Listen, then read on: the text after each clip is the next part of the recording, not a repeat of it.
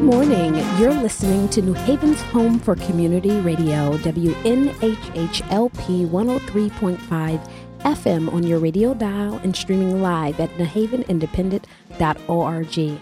I'm Mubaraka Ibrahim, and this is Mornings with Mubaraka, your Wednesday morning voice, where we look at national issues from a local level through a lens of diversity.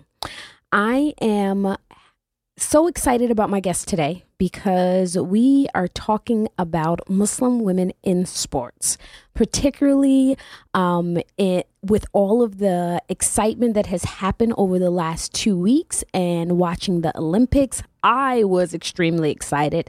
Not only did the United States have its first Olympic competitor to compete in hijab, which is Ibtihaj Muhammad on the fencing team, who the team won bronze. Yay, go USA. That was really exciting. But we also had Dalilah Muhammad, who won gold in track and field. And we saw all of these images, at least I did, on my timeline and on the internet, of Muslim women in hijab who are competing at the top levels of their sports, including this iconic picture that was posted and kind of went viral of the Egyptian team playing a European team. I believe it may have been the French team in volleyball. And it's one woman who's fully clothed in hijab, going for the ball against another woman who has on just the bikini top and bottoms. So it was such a, I think, an indication of clothes did not matter, that they were on the top of their game. But unfortunately for Muslim women, it is a little bit more complicated than that. We know that here in the United States, when it comes to Muslim athletes, we have a plethora of them.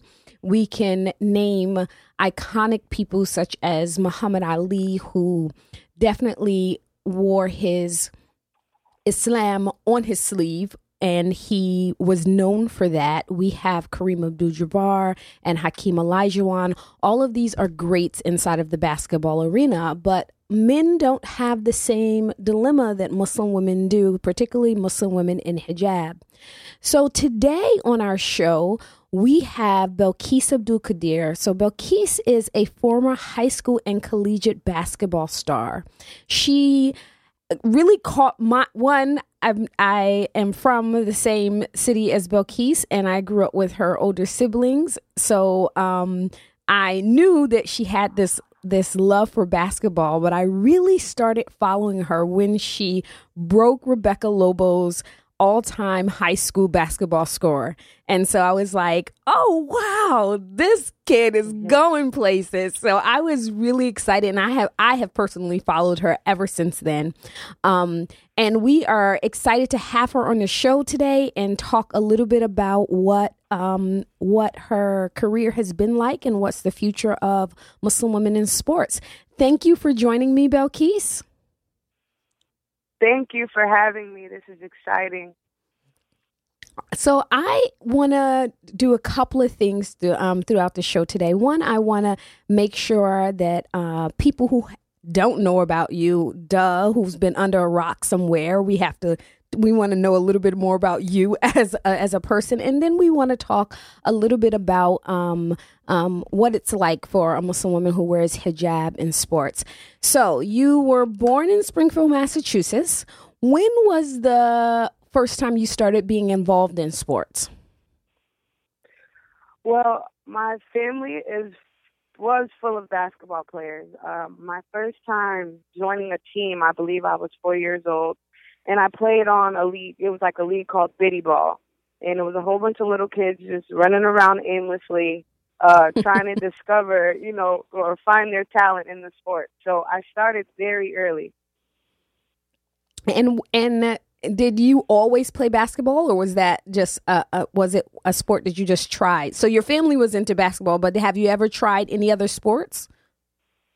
Yeah, I played tennis. I played soccer for a year. I did swimming. I also took up Kung Fu, which was one of my favorites. But I think I concentrated more on basketball because I just had an early love and passion for it. Awesome. Awesome. And so you played throughout your entire grammar school. Did you ever, well, you went into other sports, but you kept along basketball all the way till you got to the high school level. So once you got to the high school level and what was it like playing on a high school level and having to wear hijab? Did you ever encounter any pushback for having to wear hijab? So I was homeschooled all the way up until 8th grade. My mother decided to send me to school once she just kind of felt uncomfortable teaching me past middle school. So went to 8th grade. I started wearing hijab my freshman year. So I played 1 year of basketball for a high school team without hijab. So everybody knew me. I looked like everybody else. Shorts, tank top, everything. Then the next year I come in and I have sweatpants, a cotton shirt on, and my hijab tied around my bun. And some people didn't even know I was the same person. Really? And nothing, I can't, there were a few instances in high school where I was slandered a few times by the fan section at a high school game. It got to a point where they were calling me like Osama bin Laden's relative and all of this crazy stuff. I was getting, like, people were trying to hurt me in ways, I think more so because of me scoring a lot of points. But, there were a lot of hateful comments on one of our Massachusetts websites where people can talk about sports that go on in the area. So it was a little tough once I got into, like, my junior and senior year. And what year was that? Was real. Was that before or after September 11th? What year was that? That was after September 11th. Okay, so when September 11th happened, I wasn't wearing hijab at the time. Okay, and so do you feel like it got worse after September 11th? Did you see a marked difference? I think once I started wearing hijab, it was a few years after that. So I don't think the heat, the pressure from that situation was on for hijabis at the time, or Muslims in general. But I can say it was new to sports in Massachusetts. I was really the only, and from what I know, I was the only Muslim girl who played a sport covered at that time, especially in my area. So it was new for a lot of people. Now, did you have to get any type of special permission in order to play sports covered? So for our listeners who aren't sure, I just realized I should explain this. So a Muslim woman who wears hijab, the women in sports, they are covered from their feet all the way up. So arms have to stay covered, legs have to stay covered, and the hair is covered as well. So a Muslim woman who plays sports, even when the sport uniform may be shorts, then you would modify the uniform of having maybe leggings or something underneath it and a long sleeve shirt underneath your jersey. So you stay covered. So you essentially wear the uniform on top of something that covers you, for people who don't, who is wondering what's hijab anyway. So as you had to change your uniform, did you have to have special permission, or did you kind of like just show up covered? No, definitely had to have special permission. So my coach carried a waiver around to everywhere we traveled to play. Some referees kind of already knew who I was. Some referees tried to make it an issue. And so we were always prepared with the letter. I had to get it cleared by our high school, like, I don't know, I forget which conference, basically. So I had to go through a few hoops, but everything panned out fine.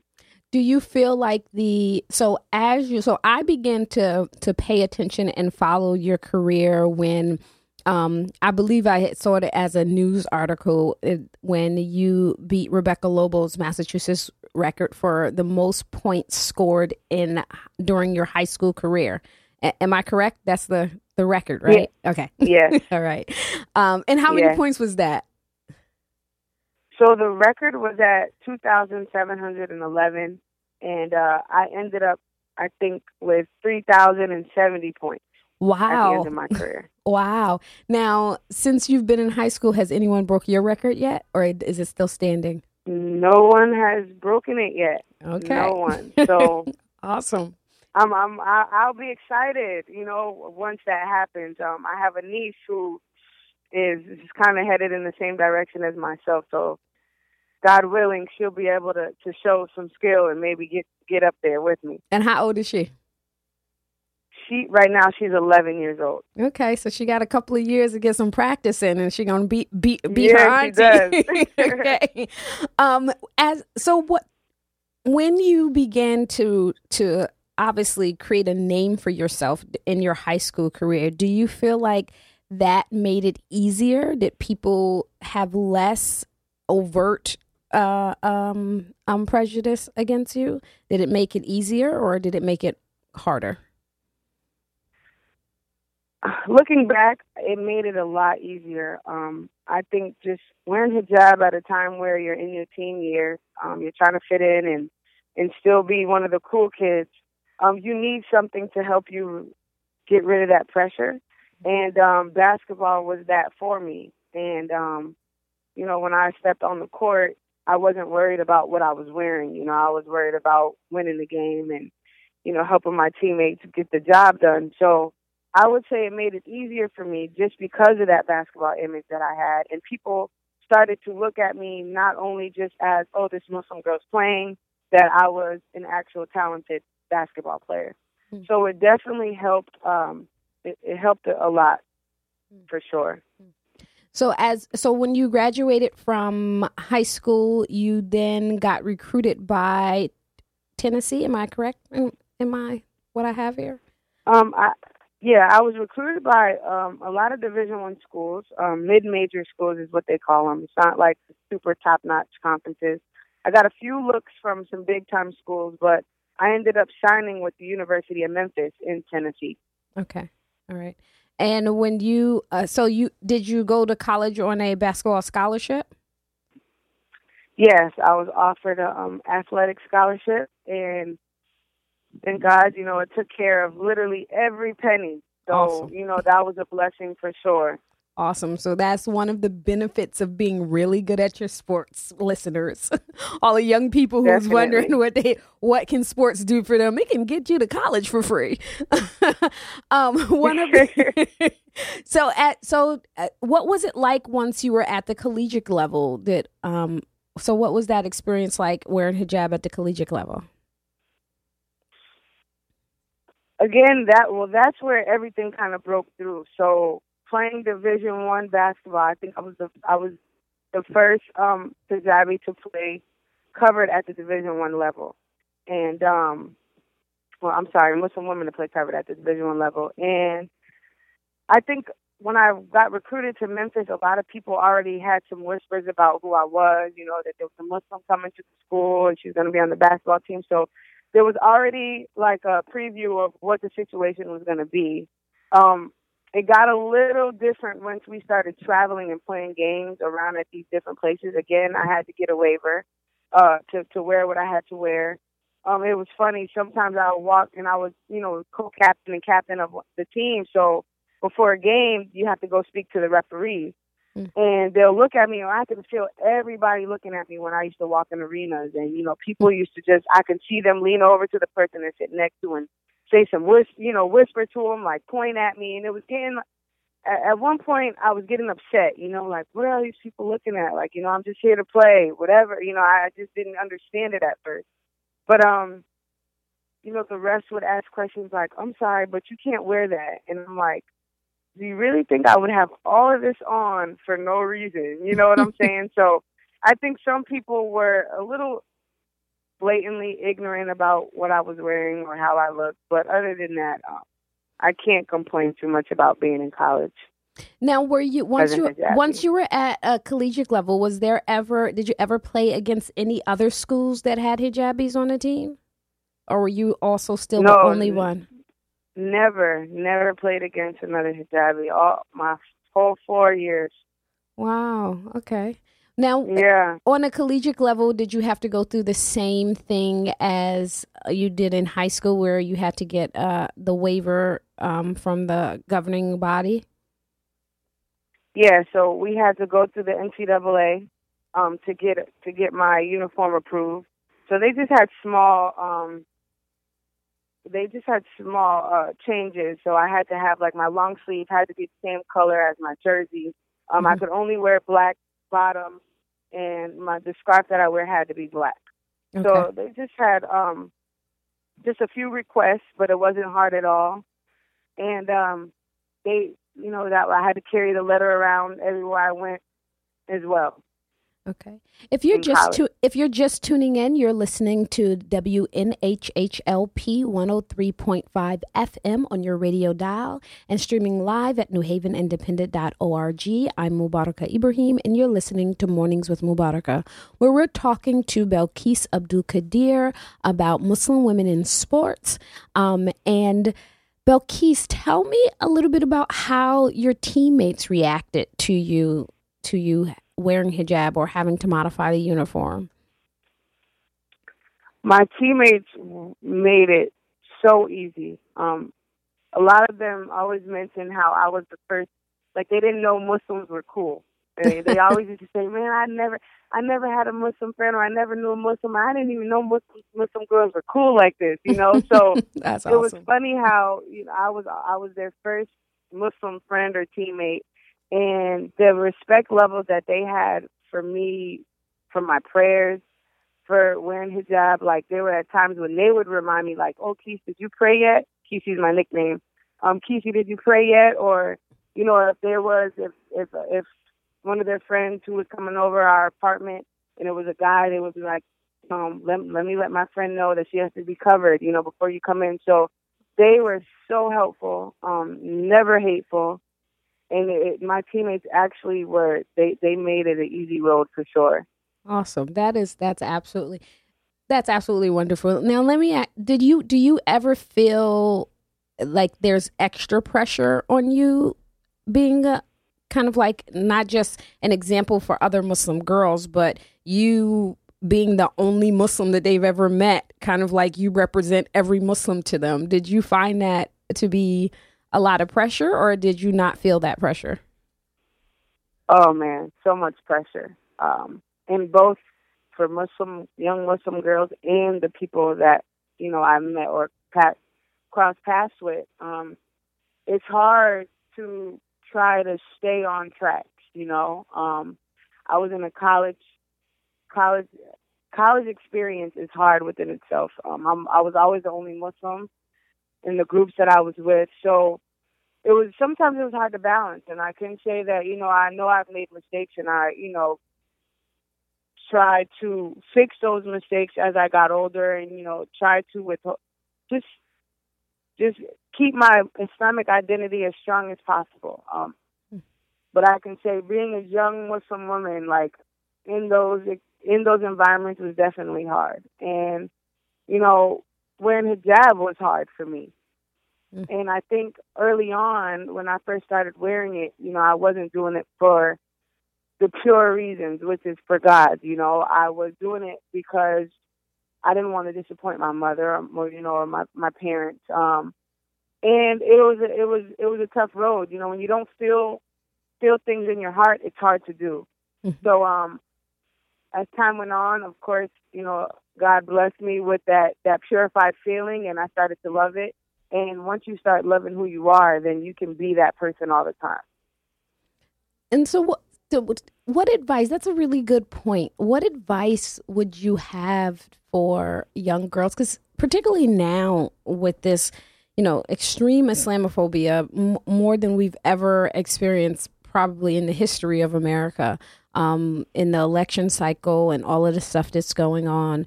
What would be your advice to young girls, particularly to teenagers who's struggling right now wearing hijab? I would just say that we have to remember why we're on this earth. Our faith and our Islam tells us, everything we do is for the sake of God. And one thing I had to overcome was not trying to please everybody or not trying to fit in. or not worrying about what people think of you. And, I know it's tough. That'll never change. You always have this small feeling to want to be accepted. But, we're different. We're always going to be different, regardless of if you wear hijab or not. You're a Muslim. Everybody in the world isn't Muslim. And so I would say these social media pressures, this image that women have to live up to, like, we don't have to do it. And I think the beauty of hijab is that it keeps us from stressing about, oh man, I have to do my hair this way. Oh, I can't wear this.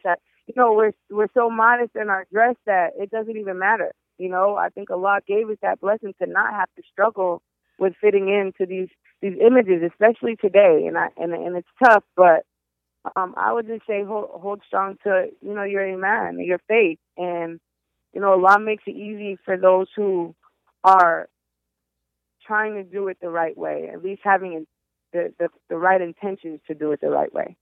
Excellent advice. So now throughout college, were you breaking records?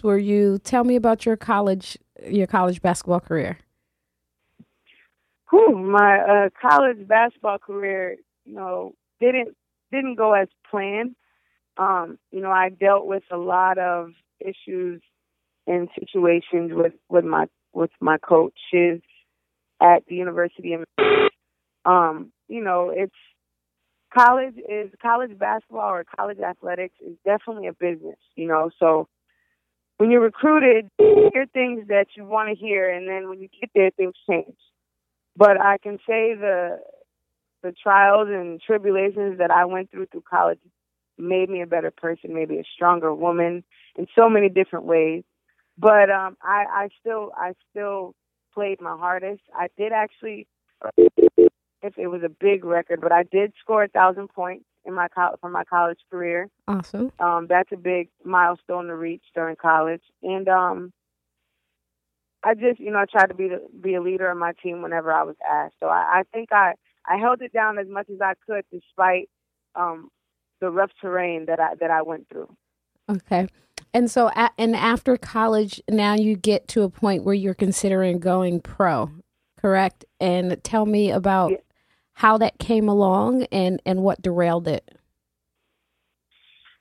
So, the process to play professionally, you can either play in the United States in the WNBA. That's a very political side of sports. So if you don't get invited there, it's for certain reasons that you don't get to play in the WNBA. But my dream was to go overseas and play in different countries. And I had an agent to help me get over there. I had a player profile together. And then I found out that FIBA, which is the athletic, pretty much an NBA in Europe, has a rule banning anything bigger than a headband. So like an athletic sports band. So I found out that I couldn't play because of my hijab. And so would that have been an issue in the United States, though? Would that have been an issue for the WNBA? Not that I know of. There's never been a Muslim woman in the WNBA, so I can't really say that. But I don't think it would have been. And so, what's the process for playing for the WNBA?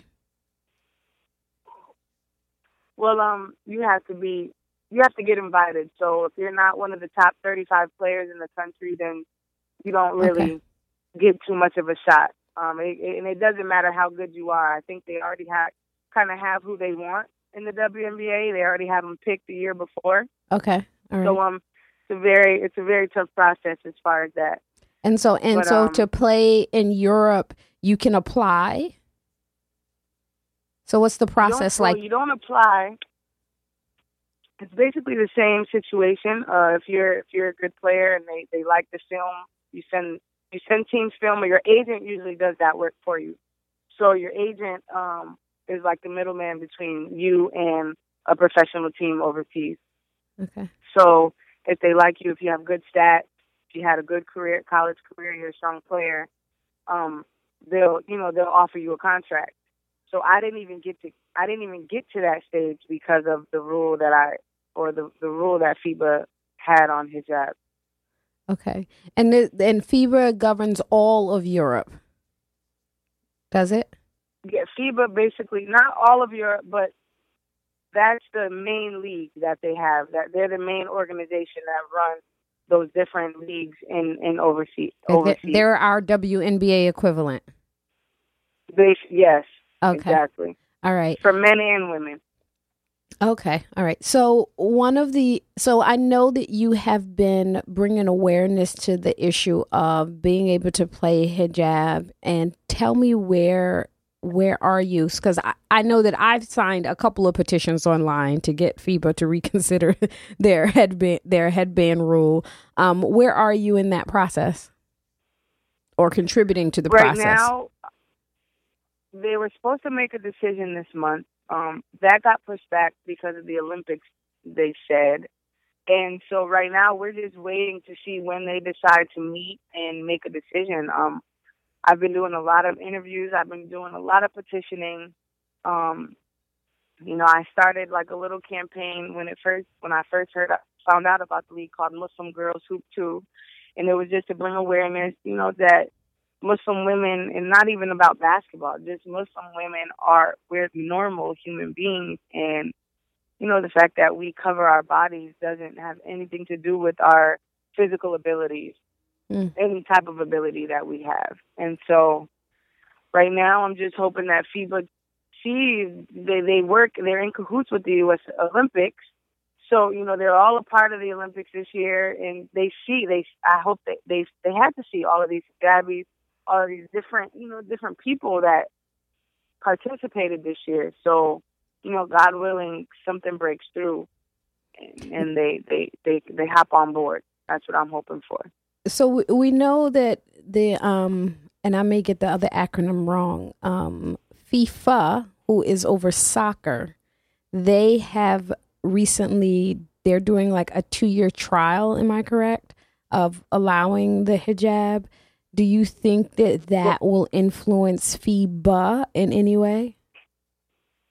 Well, FIFA for soccer, they actually removed the ban. Oh, did they? Okay, I read an old article. So they removed the rule on hijab, and Muslim women can play covered in soccer for the FIFA leagues. FIBA, I don't get what's so hard about the situation. They say that hijab is a safety hazard, that we can possibly hurt ourselves or someone else. The question is with the material.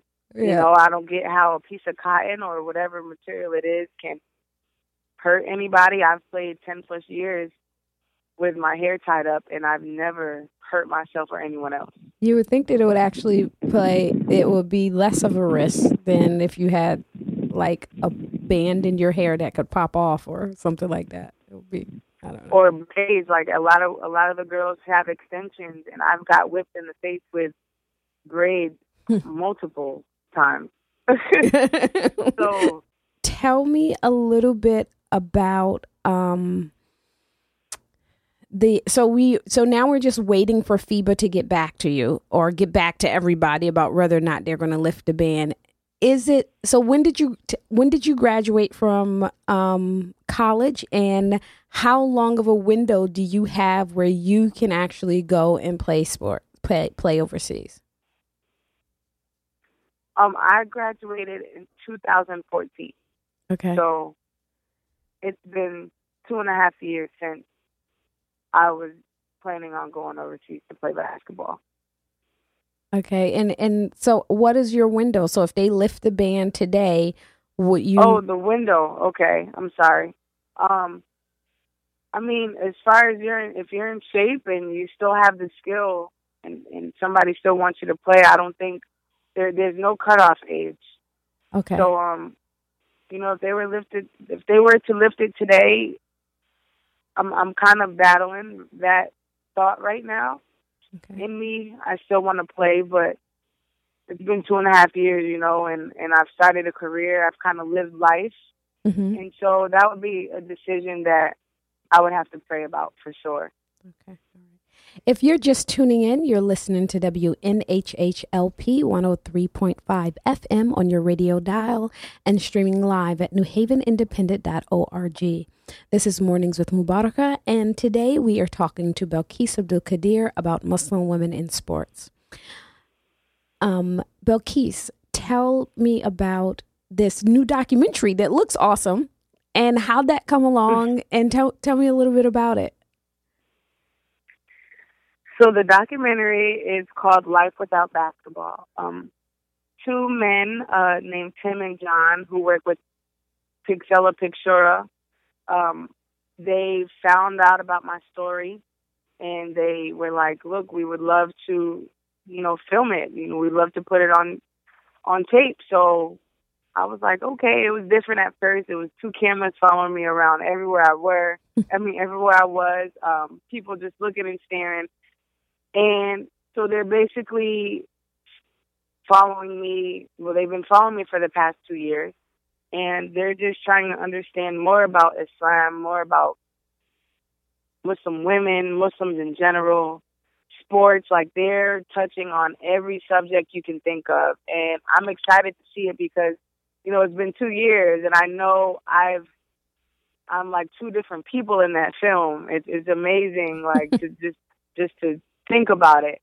But, I think that this film it's not only about basketball. It's about the rhetoric behind Islam the past 2 years, the image on Muslims, the stereotypes. And I think that it should be a very enlightening, inspirational, motivational type of documentary. So God willing, it turns out good. And when is it supposed to, so are they done with the filming part or are they still filming? And when is it supposed to come out? They're still filming, so it's ongoing. They're trying to wait until FIBA makes this decision to kind of wrap it up. Okay. So we were hoping that it was going to be wrapped up this month, but it doesn't look like that. So we'll see. So it's all on FIBA's. It's all in FIBA's hands. That's everything's in FIBA's hands. Even the documentary is on FIBA's hands. Oh my, yes. I just thought about it that way. It's crazy. Mind blowing. Wow. So tell me what you've been doing since you've graduated. So what is your career and life look like now that you are without basketball, or are you without basketball?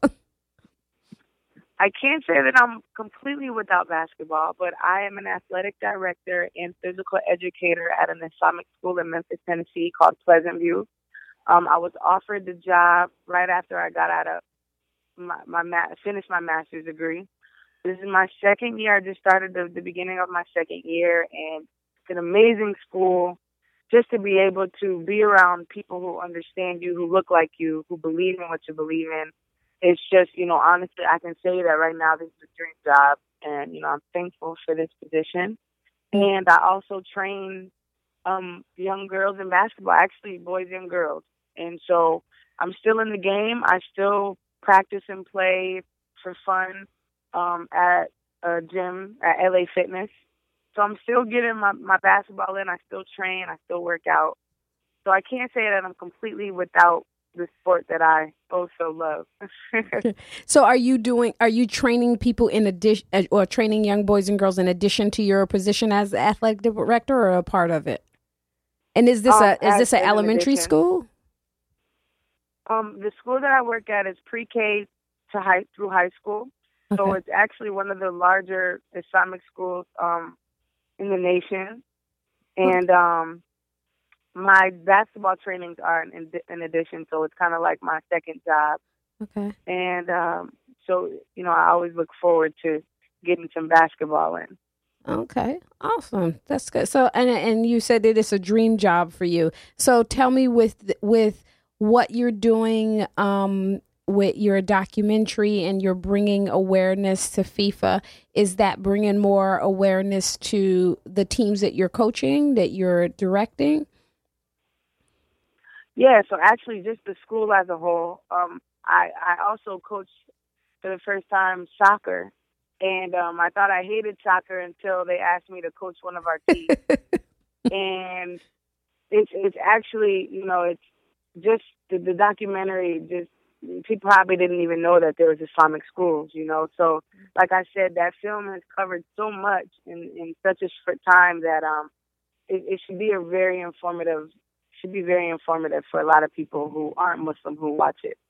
Okay, and when it comes out, is it going to be something that's going to be available on DVD? Will we be able to request it in theaters? How can people have access to it? So right now, we're hoping that the film producers are getting funding for it. They are two very talented filmers, and they have made some nice documentaries in the past. So we're hoping to get some other, like, you know, Sundance films, like those types of films, or film production companies to be interested in it. Hopefully we can get it at film festivals and stuff like that, but I'm sure DVD, that would be available. But if it could be on like a Netflix or something cool like that, that would be crazy. That would be awesome. Now, when so tell me a little bit about how life is in Tennessee and being in a Muslim environment. Do you, for the young people there, do you think that makes a difference in the girls being involved in sports? Because one of the things that stuck out with me is that you were saying that you, even in your entire college career, you never played against another hijabi. I think that people knowing your stories can be encouraging to young Muslim girls who want to play sports. Do you think that your position at the school is encouraging more young girls? And is there a difference between the amount of boys that are interested in sports and girls, and particularly Muslim boys and girls in the school? Yes, I think working at this school and being a role model for, you know, my students who are young girls, we've seen a huge increase in our soccer teams. Usually soccer was the main sport. I introduced basketball to the school reintroduced it to my younger students, and we had like 25 girls sign up. So I think they look up to me in a lot of different ways. And one way that I wanted to increase was the sports area. And I can see that in so many different areas at the school. So it's good to see. And I know last year when I coached the soccer team for the first time, to see all my 11 and 12-year-old students playing in hijab while they play against all of these girls who don't, you know, who are dressed in normal soccer uniform, it just made me, like, I wanted to relive that with them. I wasn't 11, 12 wearing hijab. I couldn't imagine being different. So the strength that they have is something that I pray that every young Muslim girl has to step in whatever environment they're in and be comfortable. And I look up to my students just as much as they look up to me. So it's a beautiful thing to see. It really is. Oh, that's awesome. The amount of girls, do you think the amount of girls interested in sports have increased before you arrived? Or because it's an Islamic school, was it just, you know, okay for girls to always play?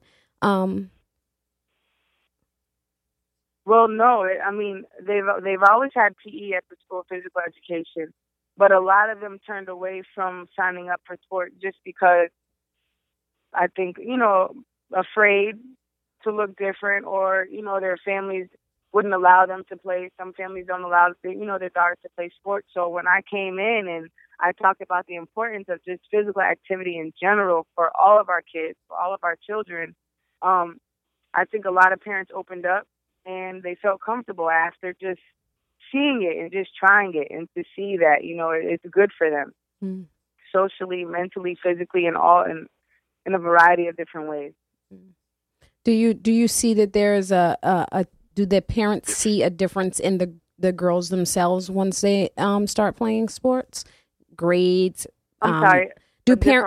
Do parents see a difference in there? Do they express that they see a difference in their girls and their grades and their attitudes and their, you know, the way that their confidence that is there? Do parents report that they see a difference once girls start playing? Yes, confidence is one of the biggest things that parents have come to me about. Like, just last week, my daughter was saying she couldn't do it, and now this week she's doing it. And I'm more so, I'm teaching so many different things through my physical education and, our sports. Self-confidence is one of them. I think our young Muslims need that, especially in these times, to be confident and, to be proud of who they are, to be proud of what they look like. And that right there just reassures me that I'm on the right path. I'm doing it the right way of how I'm coaching them and how I'm teaching them. Mm-hmm. So, and and even just being physically fit, being healthy. I know that, I'm on my students about what they eat, how often they're working out, if they go home and just sit around. So I motivate them in a lot of different ways, and parents are very thankful for that as well. Mm. And what is, so I guess in my own curiosity, is there any different type of response from boys seeing girls play sports more? From what I see at my school, the boys are just doing their own thing. So I guess what I wonder is that, is there a different level of respect, because they can see that girls can, a lot of times some of the stereotypes for, especially with young boys, is girls can't do this or girls can't do that. Does it change the respect level in them interacting, or the way that they look at girls when they see that they can do all of those things that used to be considered boy things to do? That's true. Yes, I do see that now that you put it that way. Even when the younger, our fifth graders and below, they'll play together with the boys in the soccer fields during recess, and a lot of our girls are beating them at things. Even in my PE classes, when we do competitions, you do see that level of respect. It changes throughout the year, because sometimes girls are just better. And I think when I first got here, and they introduced me to the students, the boys were like all amazed, like, no way, she scored this many points. So I think them kind of learning about myself helped them realize, like, girls aren't the only ones that are good at things. And that's good for them. And I think our Muslim men need to have that respect in general for Muslim women and support us. We need support from our own kind. And I think that's what we lack in our communities as far as like these taboo issues with Muslim women. We're so quick to talk about how we dress, what we wear, what Muslim women are supposed to do. But, let's talk about what Muslim women, what we can do, what we're able to do, So I think that support from our men, we need more, for sure. Excellent. And so as far as career-wise, is this what you had intended on doing? What did you get your degree in? My bachelor's was in health and human performance, concentration in exercise science. And then my master's was in physical education. Okay. So I've always, honestly, if it wasn't basketball, I always wanted to be able to walk into school wearing athletic clothes and sneakers, and I have to get dressed every day. And that was literally, I prayed for that. And I thank God every day, because I'm walking into my job wearing sweatpants, sneakers, and a dry fit. That's awesome. Shirt. So. That's, it's so I have been a personal trainer and health coach for almost 20 years now, and I thought about that to myself the other day when I walked into, I had to go to an office to meet someone. And I was on my way to teach a class, and I was saying to myself, I was like, I would never get away with going to a meeting in sneakers if I didn't do what I did. Exactly. And that is it is such a little perk to, like, you don't have to get all dressed up, because they're like, oh yeah, she's going to go exercise. It's okay. So right. If I change career, I'm really going to have to do a big adjustment. Same here. That's awesome. So if you're just tuning in, you are listening to WNHHLP 103.5 FM on your radio dial or newhavenindependent.org. We are your home for community radio, and you're listening to Mornings with Mubaraka, and we are talking to Belkis Abdul Qadir about Muslim women in sports.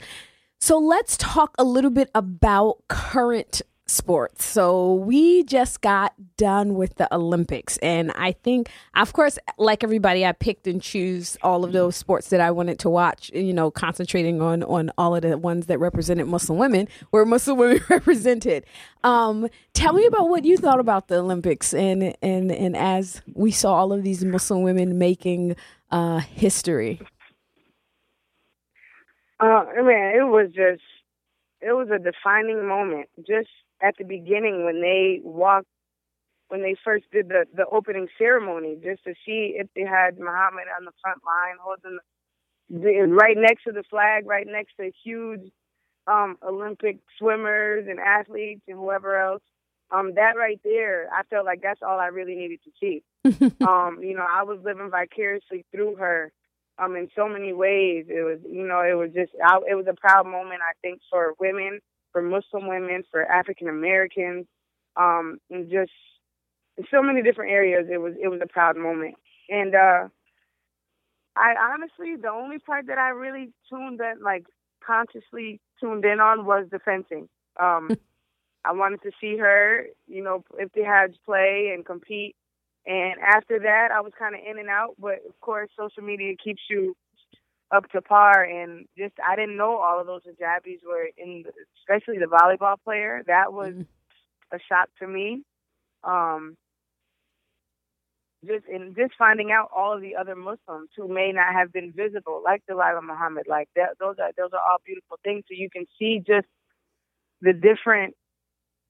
I don't even, just to see the variety of Muslims, coming from all these different countries actually playing a sport. I think that was just huge in itself. And to me, not just playing the sport, but they are the best in the world to have. So I think exactly. That for me, what was significant about that, and I think that what is significant to me about your story as well, is that every person, particularly every woman, should have the ability to play and be her best at whatever she's trying to do. And there shouldn't be arbitrary, rules placed upon her, like, you can't tie your hair up in a scarf that's more than 5 inches, and as if that, somehow affects your hoop shot. Right. To show that all of these women in all of these different sports, and I think that I was the same. I certainly was focused on fencing, and I just love track just in general. So I watched track, and I actually didn't find out about Dalilah Muhammad until she competed, and I was like, saw her name, and then I went and Googled her, and I was like, oh wow, look, she's Muslim. So that's crazy. Yeah, I know. So that, to me, that was awesome, because it was like that. What you believe in your heart does not affect your ability to play a game and to play a sport, and people shouldn't be limited by that. Particularly when it actually enhances the type of person that you are. So exactly. with all of the rhetoric that goes around Muslim women in hijab, tell us, so as we come to the end of our show, tell us what you want us to leave us with in general. And that's one thing. And two, I always let you go with 2 questions. What do you want to leave us with? And how can people be in touch with you or follow you and keep up with what's going on with you? Okay. One thing that I would want to leave you all with is, how can I put this? I know it's a cliche quote, but, what I think of is don't judge a book by its cover. And I say that because right now in the world, Islam, Muslims, Muslim women, especially Muslim women, because we wear our faith on us every day, is to respect us, respect who we are. And if you don't know why we cover, or you don't know why Muslims pray, or you don't know anything about Islam to pick up a book. You know, it's 2016. I think we're all smart enough. You don't even have to pick up a book. You can use your cell phones, your smartphones, whatever else. I think today we need to start educating ourselves, and I speak for myself first, instead of believing what you always see. And I think we need to start living for a larger purpose than pleasing the eye of the people in this world. And I think we focus way too much on everybody else except for ourselves. And I think once you think there's a problem in the world and you deem somebody this way or that way, I think that roots from your own heart. You know, maybe you're the problem. You know, and I think people need to start looking at the world and all these different issues in that manner. Like, maybe I should better myself so I can understand what's going on. That's excellent. And, you know, to all my Muslim young girls who are struggling with hijab or prayer or whatever else, are there any doubt? One thing I know that helped me when I was in those positions was to keep praying. One thing to never give up is your prayer. That is your connection to God, and it always will be. And you can follow me on social media. I think I probably almost have every one of them. My Facebook is my name. My Instagram is Kismo, Qismo. And at that point, I think that's, and I have a Twitter as well. I think you can search my name on there too. Okay, awesome. And so that's about it for me. Thank you so much for joining me. I appreciate your thoughts and to be able to share with the audience your experience and your story. And again, thank you so much for calling in. If you're just listening, you've been listening to WNHHLP 103.5 FM on your radio dial and streaming live on newhavenindependent.org. This was Mornings with Mubaraka, your Wednesday morning voice. Remember, if you don't live in New Haven, Connecticut, you can always get us live stream on newhavenindependent.org or find the podcast 24/7 on iTunes and iCloud. Thank you for listening. I'm Mubaraka Ibrahim, encouraging you to be a voice and not an echo.